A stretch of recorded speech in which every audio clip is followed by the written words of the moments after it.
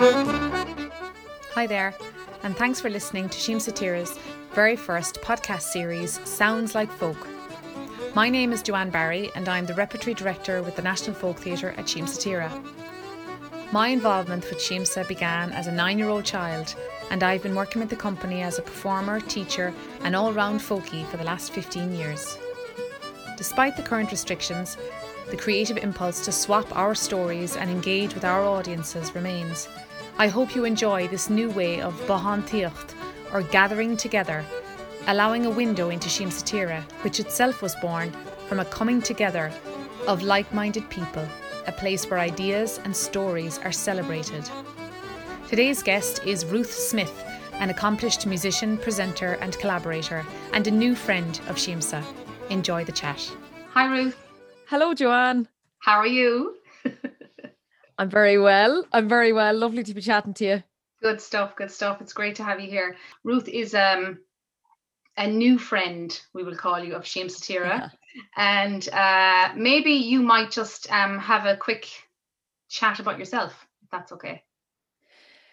Yeah, I'm originally from Galway, from Portumna in East Galway. I'm now living in just outside Feakle in East Clare. And I suppose in the 41 years of going from Portumna all the way to in East Galway to East Clare, there's been lots of twists and turns. Career-wise, I suppose music and the arts were always on the cards for me, despite having a love of veterinary. My dad was a vet, and I was fascinated by it. So I used to go out on calls with him the whole time. And he actively encouraged me to stay away from it. And I suppose he was a large animal vet, and he just didn't see any future to that for me. But we grew up in a family pub on the main street, and that was just all consuming, really. We lived over it and worked in it, and from as young as I can remember, life was a bit of a stage. You know, you had to, if you were at the corner of the table closest to the bar door, you were the person to go out and serve, even if you were eating your dinner. So yeah, I think from a young age, I learned to, I suppose, put on that public face in a way, living in a public house. There was lots of music, and that was encouraged by both my parents. My mother played the fiddle, and she was a very good fiddle player. We'd sessions every Tuesday night, lots of local musicians from the locality, but also, like, you know, Portumna is on the Shannon. It's on the where the Shannon meets Lough Derg. So you're there with North Tip and Offaly and close to Clare as well. So a lot of musicians would have travelled. And I think from a young age, you get exposed to that, just that kind of joy of music and song and story, you know, and it being in your home, essentially. When I was 11, I got a distinction in my grade 4 piano, and little did I know what was going to happen after that. But I got called to the Royal Irish Academy in Dublin, this little country bumpkin. I'll never forget the fear going up to Dublin, as you know, my mother would say, going up to Dublin from Galway. But yeah, I went up and did an assessment with Deirdre Doyle, and I ended up working with her for a year, and they did my entrance scholarship exam and got it. So that just changed the landscape of life for this little 11-year-old, you know, middle of the family, bit of a lost soul, I think. Really found refuge in poetry and music and all of those things. So I used to take a Wednesday off school to go to Dublin, and that totally threw the cat among the pigeons, because I didn't do my homework then on Tuesday nights, you know, because I knew I was off school on Wednesday. And it was a very different experience of school in a way, but I got through and academically was all right. And then went on to study music, drama and theatre studies in Trinity, and continued my music education in the academy as well. And there was a bit of a fork in the road at that point, actually, even just going back a little bit further. I remember being told in the academy, this is before things got a little bit softer around the idea of music genres and, you know, cross-discipline musicians. And I was told by my teacher, you know, that playing trad would deaden my musical ear. And that had a big effect on me, even though I came from a family that music was all around me, you know, traditional music, folk music. And I didn't see where I could merge the two. So for a while, I kind of went down that road of, studying classical music, and there was something missing for me. There was a big piece missing. And I think that piece was, in the world of classical music, there's a hierarchy of perfection, and despite knowing so many musicians, trad and folk musicians who are virtuosic beyond, like, to a cosmic level, it's not the same. There's something more inviting, forgiving, accepting of a whole range of musical and artistic offerings in the world of folk and trad, which is what I love. And that was definitely missing for me. And I found my college experience quite sterile in a way. And that was what really made me, that kind of dissatisfaction, I think, made me go back in search of what was missing. And it was certainly those roots, the folk and traditional roots. And I ended up majoring in drama and theatre studies as a result. I dropped music in my fourth year, and that again kind of took me on a twist, towards theatre performance, devising. I loved dance. So I kind of just wanted to be a multidisciplinary artist and go out and, seek fame and fortune. And my father said, no, you're doing your HDip as soon as you leave college. So that's what I did. I did my HDip and I started teaching music and English in schools, and the bug never left me. So yeah, I ended up doing a master's in trad performance in UL in 2007, and then took a turn into the world of events management. Wow. I traveled the world with the Volvo Ocean Race 2011 2012 as an events coordinator. Oh wow. And that was mad. That was proper, like, eyes open to the world. I ended up DJing at the race village, when the boats were coming in, and doing announcements. And I suppose that was a kind of a start for me with that, that ultimately led me into presenting and broadcasting as well. That was a grueling 12 people months. would know you probably from your radio show, and also from sort of recent appearances on RTE. So your radio show is Simply Folk, isn't that right? Correct. I should have probably started with that and then worked backwards. But yeah, Simply Folk. Yeah. Simply Folk's been running for nearly 3 years, and it's on Sunday nights at 10 o'clock. And it's an hour of, like, again, I know we're going to get into the nitty gritty of it, but like folk music, how do you define that? And I know when we come around every year, we've had 3 RT Radio 1 Folk Awards, and like when I look across the water to the BBC Folk Awards, and it's everything from the pure drop of traditional instrumental performance right through to collaborations of music from all over the world, what we would say world music.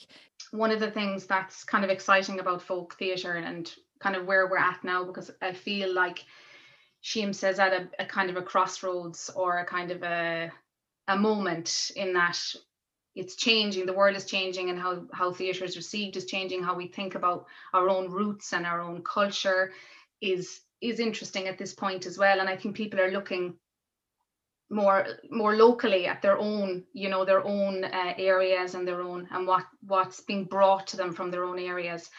But I think sometimes maybe people think that folk theatre, I don't know, as you say, I'm no expert either, but I think that maybe people think that folk theatre is sort of more a tourist offering, or something for people that are not from Ireland, and it doesn't get the reverence that it should, maybe.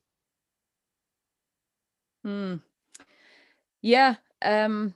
Weren't we kind of taught in a way to not regard what was on our doorstep, and I think that's a post-colonial thing as much as anything. It's this lockdown, or these lockdowns that we've experienced, the 5K, it's made us look literally under our noses to see what we value, where we live, who we have, like, it's the hidden gems in that 5 kilometer zone around us that we kind of miss out when we're constantly looking outside of ourselves as Irish people, which we've done for centuries in a way. Are we okay? Is this okay in the context of arts, culture, politics, whatever you want to have yourself? But I think we're striding in a very brave way, on all fronts. You know, we're not making perfect choices and But who is? decisions as a country. Yeah. Yeah. But so where was I getting to with that?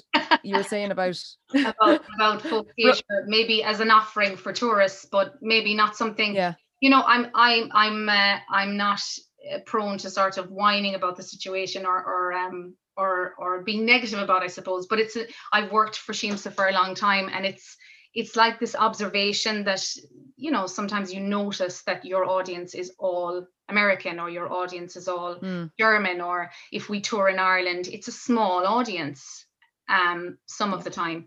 And I think that I was listening to a podcast the other day, the Abbey Talks, and it was, I'll get the names right now, it was Annie Ryan, Andrew Bennett, and Mark O'Halloran, and they were talking about, you know, Corn Exchange and how it was set up, and that Mark made the point, you know, that that the literacy world is so revered, you know, that, and obviously because we have this fantastic kind of body of writers and poets and all this, but that there's space for, you know, other things like Corn Exchange or Sheemsa, and these kind of ensemble offerings as opposed to just plays. Yeah. I've done a few of the Corn Exchange workshops, the Commedia, and again, Annie's incredible. You know, how she facilitates them, and they're all about the collective. They're all about, you know, the individual archetypes within it, yes, and all the play within that. But you've struck on it. I think we are so in need of collective experience, and so much more so now after the year we've put in, and that collaborative approach. Again, to go back to my experience, you know, in the classical world, you know, that hierarchy of, you know, who gets to the top, and that's not what folk tradition is, and that's not what folk theatre is, and what folk music is. And maybe in this kind of sea change, because we are going through a folk revival, we're living through, you know, the last one was the 60s, and now we're in the middle of another one, where people are starting to, like, the interest in the Irish language, you know, people learning traditional music. It's almost like we've just woken up and remembered how rich all of this is, that we're not looking to America to define us like we did in the 80s and the 90s, and you know, we're not looking for outside cultural bodies to tell us that we're valid or worthy or okay. I think there's a real energy, there's such a momentum that perhaps, you know, if Sheemsa was up and running and touring as normal this year, you would feel that, and you'd feel that kind of response, or that two-way street. So yeah, you're right. It's an exciting time for the theatre to be dark in a way, because you're able to plant all of these kind of intentions and seeds for where you want to bring the company and and what kind of work you want to make as well. Yeah, absolutely. I think it's very strange, I think, when you work in the arts, well, for me, to stand still. You're always sort of thinking about something, or making something, or teaching someone, or, you know, you're busy. Thankfully, we, you know, in Sheemsa, we're busy a lot of the time. And I think what that has done, that stop and just stop still for a second and just think, right, what is going on around me, and what do I want to give back, or connect, or how do I connect with people? The connectivity, I think, is a massive thing for me anyways, because we sort of never really make work. We do individual projects, but we never make bigger performances on our own. There's always a devising period, there's always ensemble work, it's always sort of, you know, the 4 or 5 of us in the room together. So it's just the most bizarre thing to sort of be at home but still want to feel connected to something like the National Folk Theatre. Yeah, you mentioned about the standing still. I think it kind of brings us perfectly to the Celtic Wheel idea. You know, because I know that was one of our first meetings when I visited Sheemsa, and I met all of the core leaders and Roisin, and that was something that we stumbled on, this kind of perfect partnership of the Celtic Wheel. I'm just looking over my shoulder, and I can see it. I see the wheel. But like the Celtic calendar and Sheemsa as a national theatre, as a national folk theatre, you know, because you said, like you said, this momentum, and you're always on and you're always thinking of the next project and performing. And it's not in our nature to want to be still. But what we've just gone through is like the longest, I think the longest winter known to us. And the wisdom within that in the Celtic calendar is that that's the richest part of the year, you know, that winter, when everything feels like it's fallow and dead and decaying, and we never think we'll see the light again. And that's why the solstice is such an important moment, where the light, that even just that kind of delicate light that starts to grow again. And I interviewed Dolores Whelan, who was, so she was the person who really was the flame holder for Celtic wisdom in Ireland for a long time. You know, she wrote a book back in the 80s, I think, or Ever Ancient, Ever New. And it was through Mary Kennedy, another wisdom sharer in the Celtic tradition, that I encountered Dolores Whelan.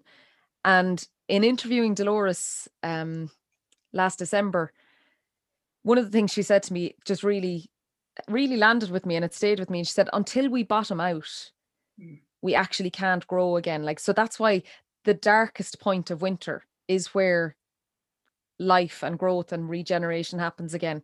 And I think until we stand still, we can't actually know where we are. And a sense of place is so important in folklore and folk theatre and folk culture.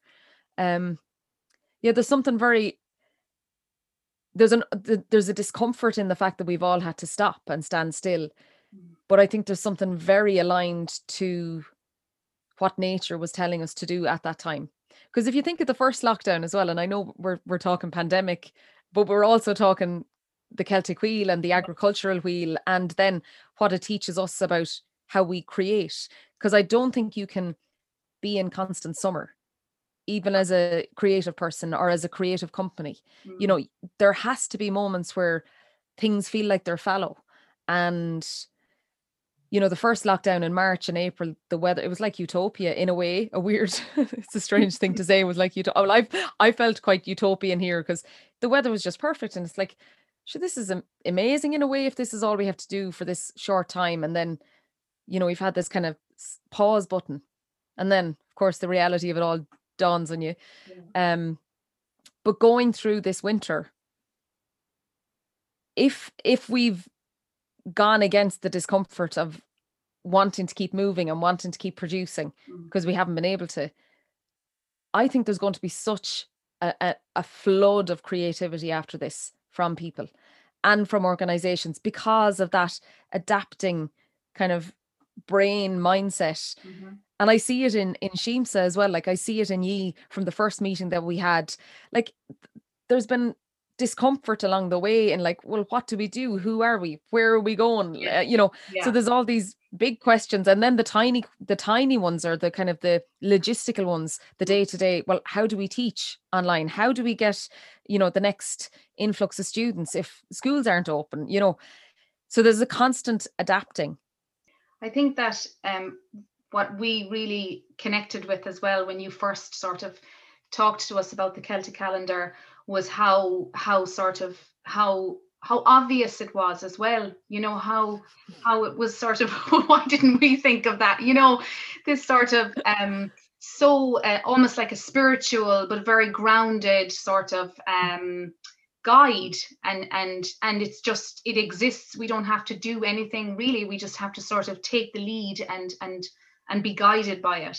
And I think that that's a really, really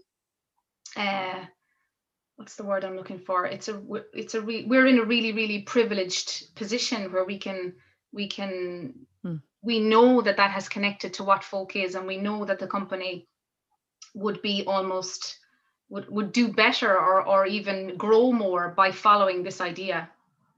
It's essentially, it's a template. Like, if you look at Ireland, could you say we're in a sort of a post-Christian society now? In a way you can, because of multiculturalism and because of, you know, if we talk about this idea of music having borders and genres, like, you know, humans having borders and genres, or different races and creeds and whatnot. But like, if you look at the template that was put on all of this agricultural, mystical wisdom, And like, so Bridget, for example, you know, the triple goddess, St. Patrick, you know, I know he's a new one brought in, but, Yeah. you know, we look at the Cailleach, the Hag of Winter, you know, how she has appeared through music and through dance and through folk tale. And like, we all know all of these figures, but we've never questioned the true roots of them, or the ones that were there, you know, the historical ones, if you like, or where all of this tradition and myth has come from. Yeah. So like, it's nothing new to us. It's just, I suppose, it's how we engage with it now in what feels like a post-Christian, you know, where yes, it's part of it, but and so again, we talk about discomfort. That's an uncomfortable kind of movement away from something that's been very structured and very formal within the Irish psyche. But I do think there's a real zeitgeist, you know, where people are looking to this ancient wisdom for a sense of meaning. It's almost like it's an anchor or a compass, or, you know, for ritual, for collaboration, for collective joy, sorrow, points in the season. It just makes sense. It all makes sense. And to what extent, Ruth, because I feel like we don't know each other that long, but I feel like you're quite kind of a spiritual kind of a person, but you're also, you know, you're a real sort of, you're a doer and you're a maker and you're a thinker. And to what extent does all of that idea of Celtic calendar and Celtic mythology and Celtic folklore feed into work that you make yourself outside of collaborating with anyone? I think, like, one of the things I said at the very start was, you know, I felt like the outsider when I was young, and that poetry and kind of, I remember like my cat was my best friend. I was so sad. God help me, Joanne. And I do have great friends from that time too. But I believed that like my cat could understand me. Judy, God help her. Like every time I'd come home from school, there was a period where, you know, I used to go down the back and I'd sit up on the tree in our garden and I'd bring the cat with me. And I felt like she was the only one who really got me. God help me. Like true middle child. Yeah. Same. I'm a middle child as well. That's why we're going to be best friends. Totally connected. So when you talk about that spiritual sort of awareness, I don't know, is talking to your cat, does that make you? I certainly felt very at home in nature, and maybe it's funny now, I never drew these links together, but like the veterinary thing with Dad, you know, and being with animals and saving them, and God, my dad again trying to make me not do veterinary. He used to bring me to all the really disastrous calls, like the ones where he had to put an animal down, or, you know, where it was difficult. And I remember he brought me to an accident site where a pregnant mare, a mare in foal, had jumped out onto the road and a lorry had hit her. Oh. Where is this conversation going, Joanne? But I was probably about 10-ish, and he had to put the mare down, and I was thinking about the foal and what's going to happen, and, you know, life and death and the cycle of life, and, you know, and the guy who was in the lorry was really stressed, and the farmer and the this and the that. And then on the way back, now my dad, I suppose he was always into amateur dramatics. Like he never played music. Nothing like that ever came like naturally to him, but he was very interested in it. Yeah. And it started to rain, and I was crying as we were driving home. And he said, "Would you look at the weather now? It's reflecting your feelings." Wow.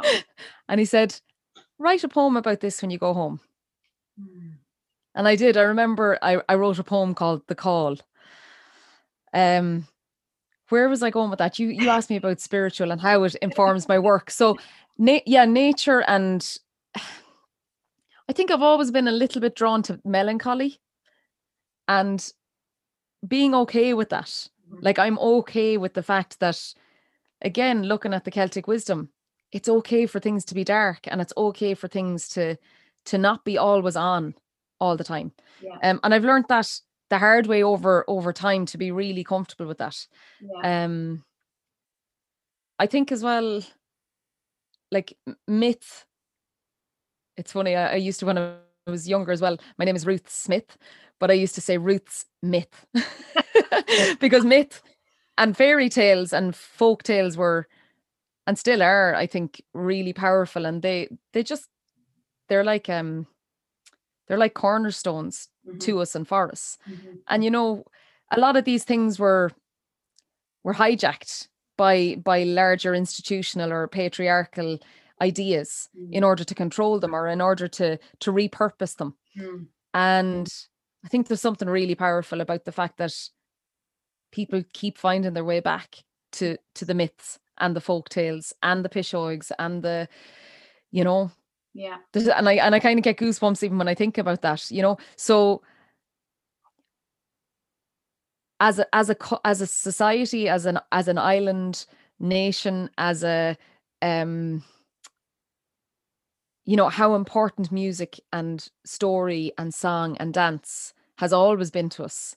We've never lost that wild sort of nature. Yeah. And I think that's what excites me about where we are as a country now. Lovely. I just wanted to go back to something you said there about, you know, people coming back to something and connecting to something real, you know, and I think that's one of the reasons why Sheemsa has had such longevity as well, I think, because we've always been rooted in something quite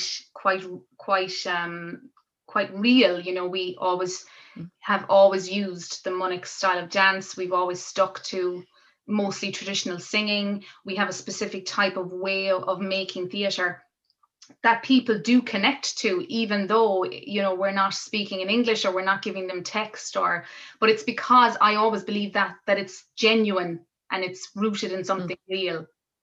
And there's a universality to it as well, you know, because like we were saying, you know, world music, folk culture, exactly, regardless of whether people understand the language, joy is infectious as much as sorrow, and yes, you know, and all of those themes, and also ritual, you know, ritual and ceremony, and so much of what you would do is based on that, isn't it? It is, absolutely. And that's where we pluck our ideas from and find our ideas. Absolutely, yeah.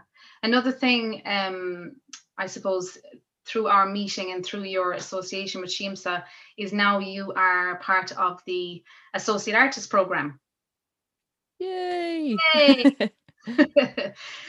And that's kind of a new kind of endeavour for us, I guess, but it was important to Sheemsa, and I know it's really important to Roisin, our executive director, that we, while all this madness is going on, that we connect with artists outside of ourselves. Yeah, it's a real lifeline for people. I think, you know, any kind of bursary, any kind of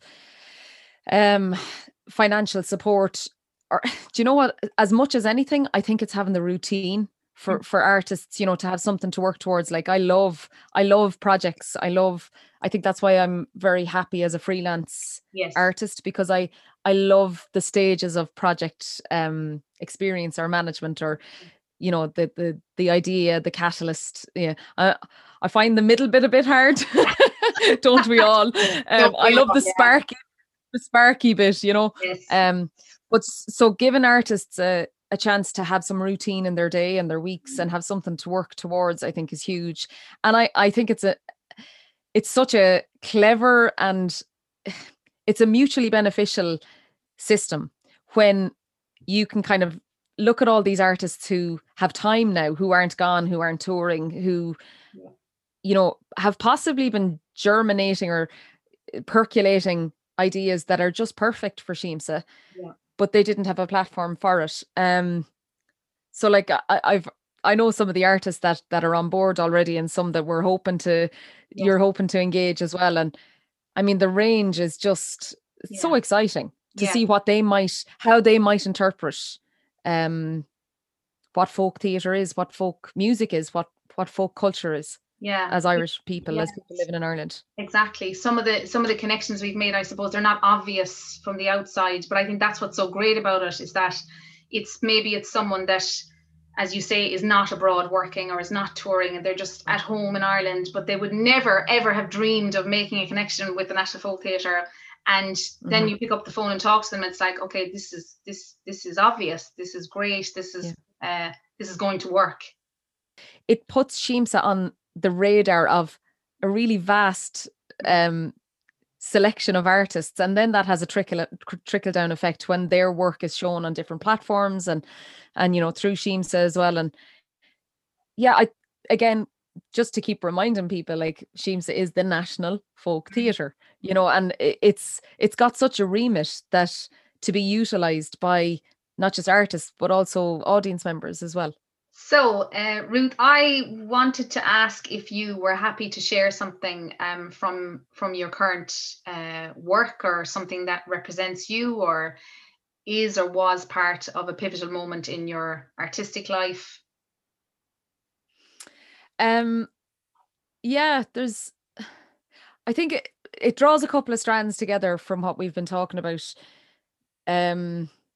So, and nicely as well, Alma Kelleher, who is Lux Alma, is one of your associate artists. And Alma and I, along with Ruth McGill, we've worked together a lot over the last 10 years as the Evertides. And we always found it very easy to write together. And when we did sit down to write, a lot of the themes of what we've been talking about, spirituality, the seasons, the natural world, they all kind of just merged into the songwriting. And I'd love to share a song called Reasons for Spring. Great. And it's a song that we wrote, I can't even remember the year, but it's probably about 5 years ago now, or 6 years ago. And it feels like a little bit of a meditation in music.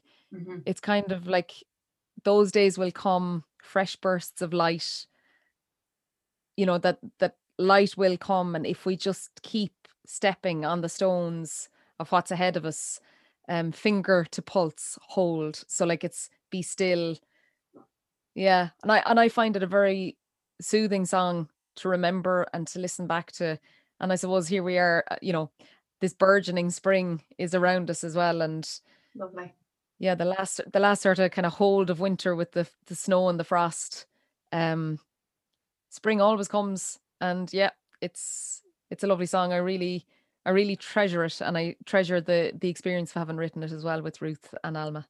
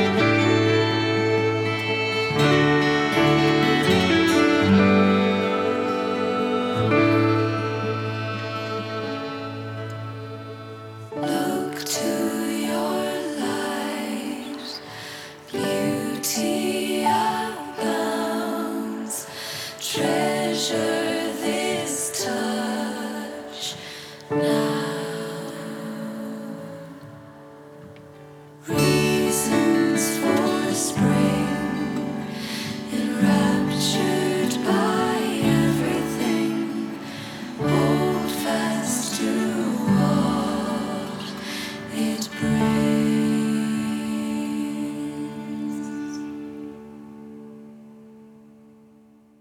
We were talking on Thursday about the idea of folk and how sort of it's, you know, so kind of current and I won't say, I will say cool, but you know, we'll apologize for the word cool. It's cool.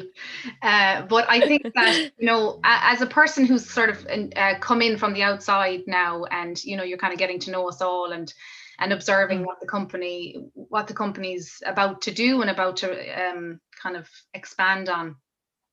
What would be sort of your aspirations for the National Folk Theatre as a new friend and also as an associate artist?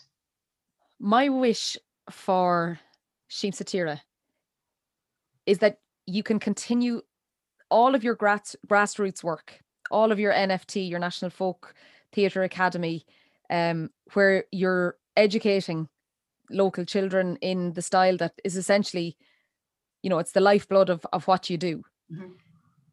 And whilst doing that, like really rooted in your locality, that, you know, using the analogy of the tree that Roisin loves, Yes.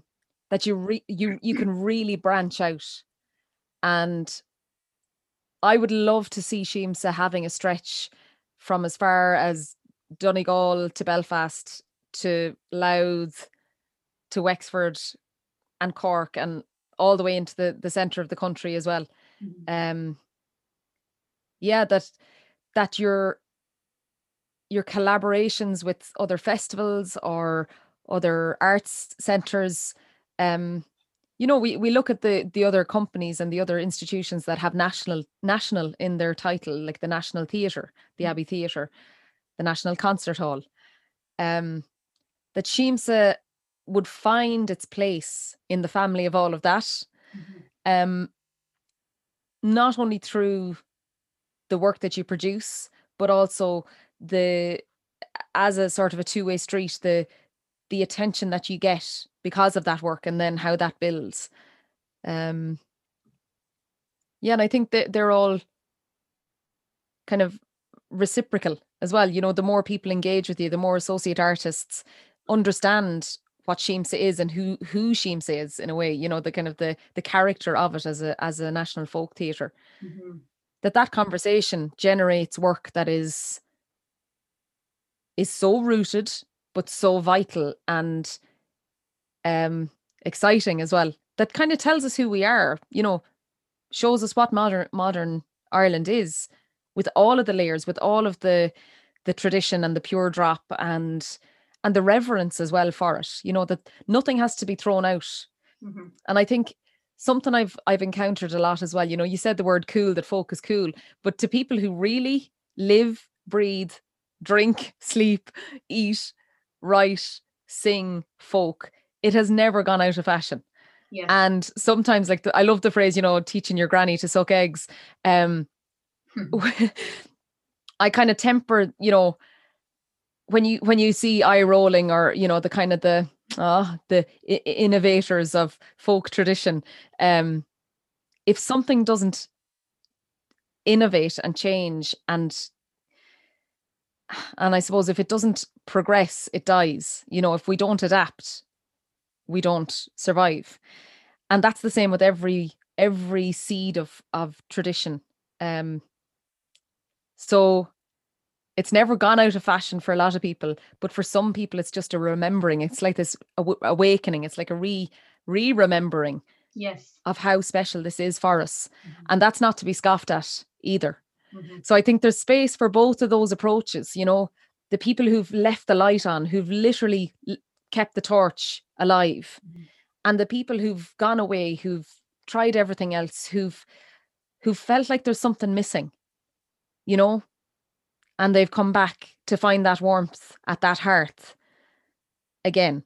So there's space for all of those conversations, that it's not a case of one way being right and the other way being flighty or, a passing trend, because the passing trend can add something to the still fire as well, and keeps it going. Yeah, beautiful. Thanks, Ruth. I think I'll end on that thought. Gorgeous. And just to say thanks again so much for chatting with me and being a part of this. And I look forward to lots of collaboration in the future. Thanks a million, Joanne. Slán. Slán, slán. Thanks for listening to our podcast, which was edited by Tom Hannafin. You can follow today's guest, Ruth Smith, on Instagram @TheRuthSmith and on Facebook. Ruth's radio show Simply Folk is on RT Radio 1 on Sundays at 10 p.m, and you can hear her sing as part of the Evertides. Check them out on Instagram and Facebook. For further information on Síam Satira, head over to our website www.síamsatira.com. You will also find us on Facebook, Instagram and Twitter. Until next time, bye-bye.